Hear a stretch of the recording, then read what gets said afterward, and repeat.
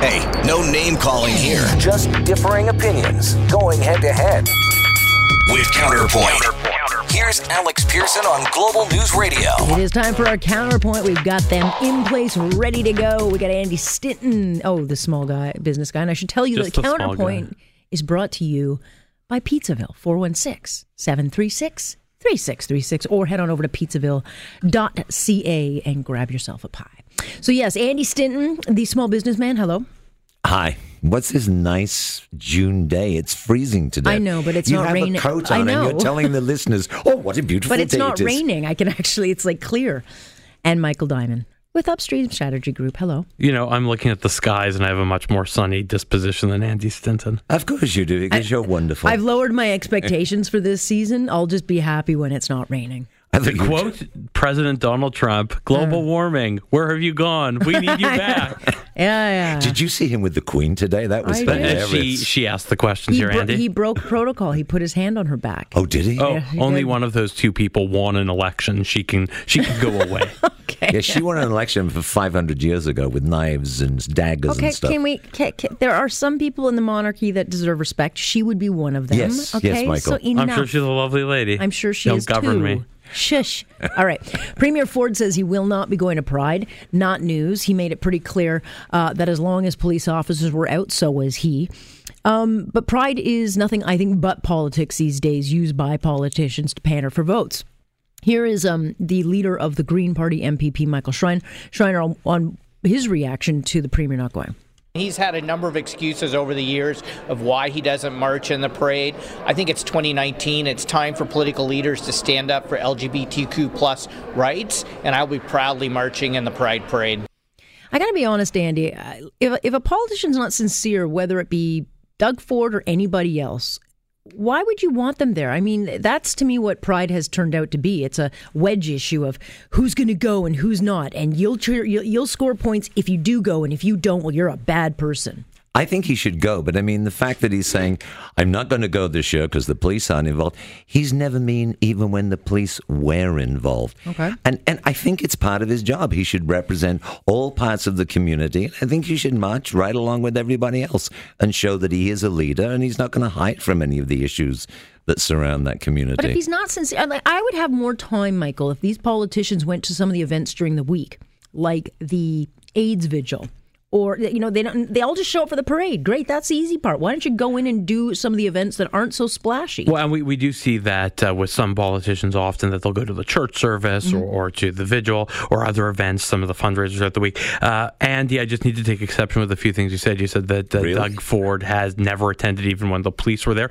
Doug Ford had attended Pride before. I know this for a fact. He's been premier. This will be his second Pride as premier. Both of those years, the Toronto Police Force, Toronto's some of the finest men and women in the city, have been banned by the organizers of this parade. Good on him for not going. Pride should be an event to unite people. If the organizers are deciding to divide people by excluding police officers, including those in the LGBTQ community, shame on them. And I'll stand with the premier and standing with our men and women in blue. I think it's a poor excuse.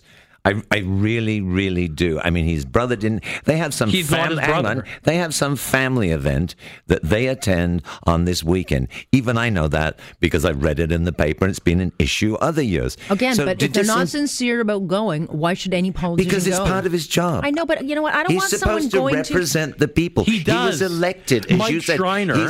He is the people's chosen person. Mike Schreiner said it's 2019 and people need to stand for LGBTQ rights. I would like to understand how marching in this parade is standing for LGBTQ rights. Let's look at Doug Ford's record and point to me a place where he's been opposed to rights for that community or anyone, and then we can talk. That's such a weak argument. Oh, yeah, practice show me what he over hasn't showmanship. done. How about he just shows up and does his job? But if you're not doing anything, what's the point in But showing it's up? representative. Window dressing. To me, it's insincere. It's sure it's And insincere, parades but are isn't stupid. that every politician? Parades are stupid and they're unfair to vehicle drivers like Alex and myself. I used to really enjoy the Pride parade. I would enjoy just think it it's if gotten it too was political. not cutting off traffic in my neighborhood. Yeah, All right, the let's way move- you drive, Michael, it's not going to make any difference. I'll get you both afloat this year. After months of hysteria that there are no savings to be found and teachers are going to be fired, like literally, hair has been on fire for months now in the province of Ontario. And now the Toronto Sun exposing millions in spending on things like, high-end iPhone contracts.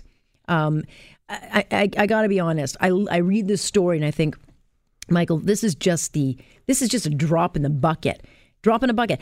And the school board is saying tonight, no, that's not what happened. We canceled the contract. But the point is they wrote this contract in February of 2019. They canceled it last Thursday, and clearly there are savings to be found. I'm assuming that they canceled the contract after they got a question about it from the Toronto Sun reporter apparently Brian they said Lilly. That's not the case. That's a gotcha journalism. I mean, good on Brian Lilly, because Brian Lilly had identified more potential efficiencies and savings at TBDS, TSDB, whatever it's called, and the City of Toronto than any of these bureaucrats or politicians at those two levels of office have done. So good on Brian. Yeah, it's no surprise to any regular taxpayer that there's a lot of efficiencies, that they can do more while spending less, just like households across Ontario have had to. Hold on a second. Why are we buying 4,000 highest-end iPhones, not to mention the data plan, everything else, and all the bells and whistles? Because these politicians are addicted to spending other people's money. Right. Okay. And they never think they're going to get caught. This is where I think that, and he stated it in his platform, that I thought was the good part of Ford's platform, is that by grouping buying together, you can save money. That made a lot of sense as a businessman to me. He came up with some common sense things.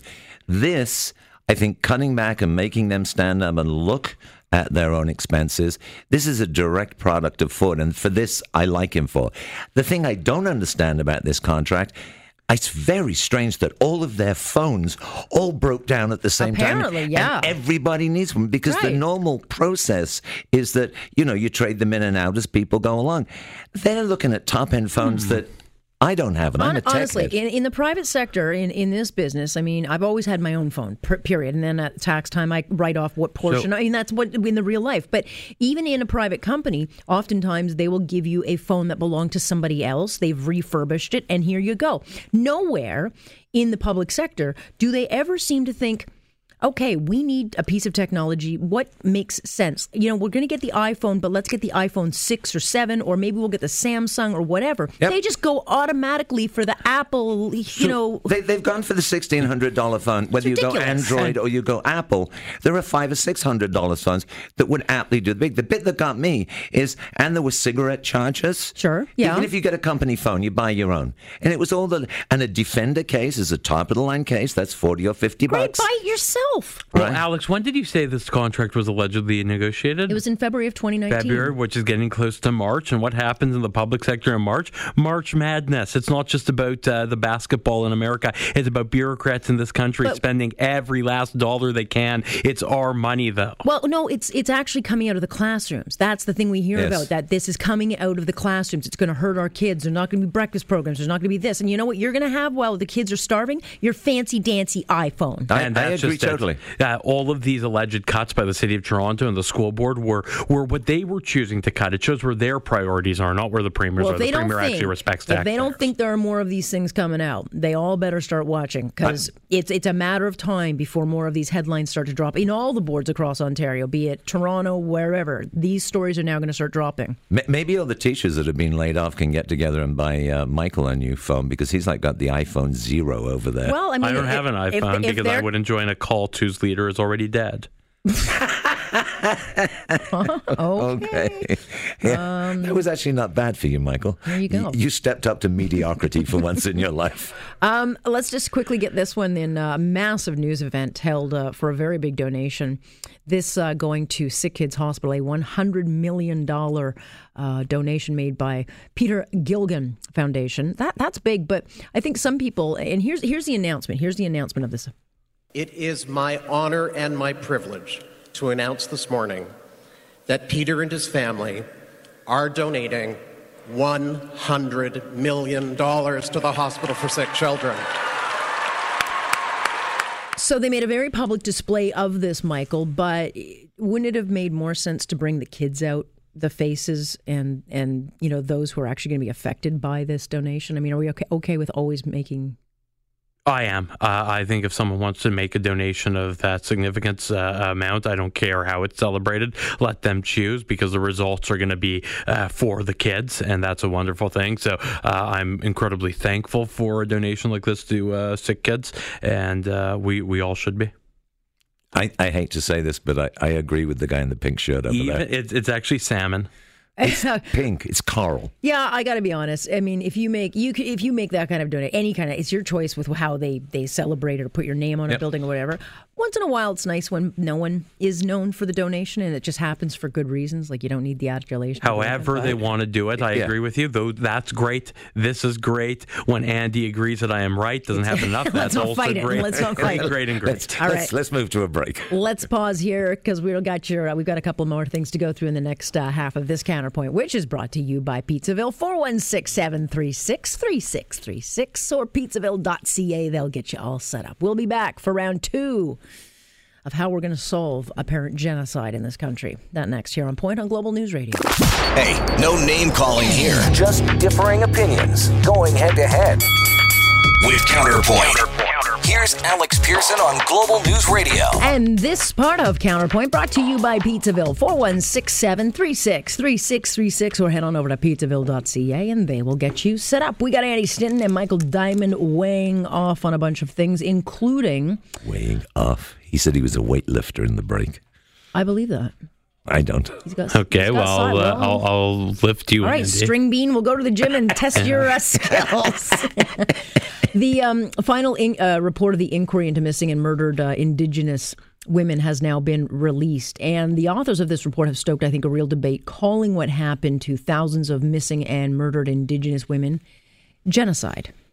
The murders, the abductions, the human trafficking, the beatings, the rapes, the violence, and yes, the genocide will continue unless all Canadians find the strength, courage, and vision to build a new, decolonized relationship with each other. All right, so that's some of the comments coming out after, Michael. I'm not sure many will agree that this is genocide, because that would suggest that it would mean that a government or several governments in this country went out of its way or purposely tried to wipe out and eradicate a whole race of people. So I think there'll be a great debate over that. But, you know, she's suggesting, and I think what is problematic about this report, and I think there are a few things, is that it's very wide, sweeping, and generalized. It doesn't actually say how you're going to solve anything. So therefore, what happens to it? Well, look, that's one of the early criticisms when the inquiry was launched, that people wanted action, and I think we do need action. And I agree with much of what we just heard in that clip. We do need to have better relationships between all Canadians, and the treatment of Indigenous Canadians has been, frankly, deplorable. That these, any murdered Canadian is unacceptable. Any abducted Canadian or human trafficked Canadian, totally unacceptable and disgusting. And we need to fix that as a society. To call it genocide, though, is just, it misses the mark, and it's creating a controversy. So we're not actually focusing. We're not focusing on what we need to focus on and building that new relationship. We're focusing on her improper use of a word. Before we had this inquiry, though, and the reason Harper didn't feel the inquiry was necessary, Andy, was because we already have data. We already have information that most women in Indigenous groups are killed at the hands of their partner, happening in domestic situations. So we've had a lot of this research on the table for years, and yet we still have done nothing about it. So we've been failing these people, waiting for reports and this and that. We know already a big part of this is committed at home. Yeah, I'm embarrassed to say this, but I think I'm probably very representative of the majority of the population. Until I had to read this today, I'm going, subject, there's more people, there's another inquiry. And then I started to read it, and there was something on CBC that they were doing an interview on. I had no idea. Like I say, I'm embarrassed to say, I had no idea how deeply this goes, how systemic it is. And one of the things in our briefing notes is, as Canadians, can we step up? But I found the problem to be so huge. Well, exactly. How do you, as a Canadian, step up? How do you go that? You've got these systemic problems. The RCMP in itself, in the way it's not investigating these problems. Do you go back and look at every? Well, we saw how they investigate it when they interviewed a young girl in Kelowna. I mean, that was shocking. Yeah. There was some of the stuff that you can't mention on the radio that was shocking too. As just Joe average citizen, I have no clue where you start. It's like this gigantic ball of string. Where do you start to pull it apart and make it into a cohesive system that gives these people justice? In other words, it becomes very symbolic, but nothing changes. Yeah. Yeah, look, as the government, we need a government that will start thinking beyond the Indian Act and providing actual rights to Indigenous Canadians, and that will take a lot of courage, but I hope we start hearing more of that from Indigenous leadership and seeing that from the federal government. I don't think it's just a government. I think it's a series. This problem's gone on too long that I don't think it's down to one party. I think it's a series of governments, be they Conservatives or Liberals or NDP, honestly, that just keep on going at this problem. A mess and a catastrophe that's been built over multiple generations of neglect by the government will take multiple generations of government to fix. Less inquiries and actually more action. Because, less talk. I want to see the action. When the Canadian Society for the Study of Education meets in Vancouver, there will be a trio of education theorists who will argue that dodgeball is not only problematic in the modern sense of displaying hierarchies of privilege based on athletic skill, it's outright miseducative. It's unethical. It's an unethical tool of oppression, they call it. Good God. So I see this headline, and they're saying that dodgeball isn't just problematic, it's an unethical tool of oppression. And to that, Andy, I say the researchers were clearly the last chosen for the team and clearly got pegged in the head. What a load of crap. I mean, seriously, this is pure crap. This is 100% crap, not diluted by anything. But they don't like any of the games. British Bulldog, they don't like any of these Here's what it is. When these poor little people that never played dodgeball or British Bulldog step out into real life, they will get hit. They were going to get drilled with a lot of balls, theoretical, imaginary, and real. You know what? So what? You're the worst, the last one that was picked, like Michael always would have been. Wow. And it's going to get hit with it. But that's life.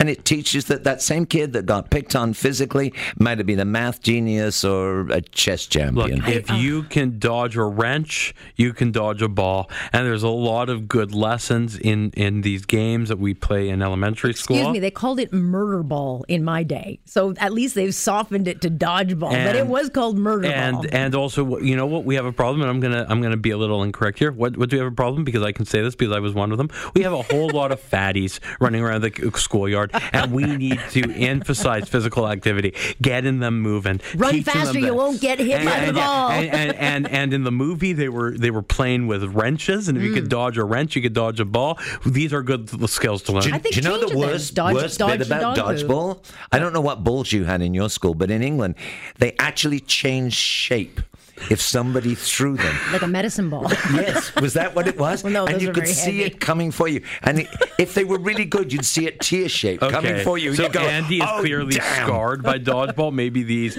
education panelist experts are right. No, I dodged them. I never got hit. This is a country where police officers don't even carry guns. No. All right, let's quickly get this one in, because this is actually a very big headline. The Swiss Supreme Court has ordered Trac's governing body to suspend its testosterone regulations on Caster Semenya. She's the South African kind of transgendered sprinter whiz. But the International Association of Athletics Federation had ruled just a couple of months ago that her testosterone levels were unfair, giving her an unfair advantage over the other female athletes.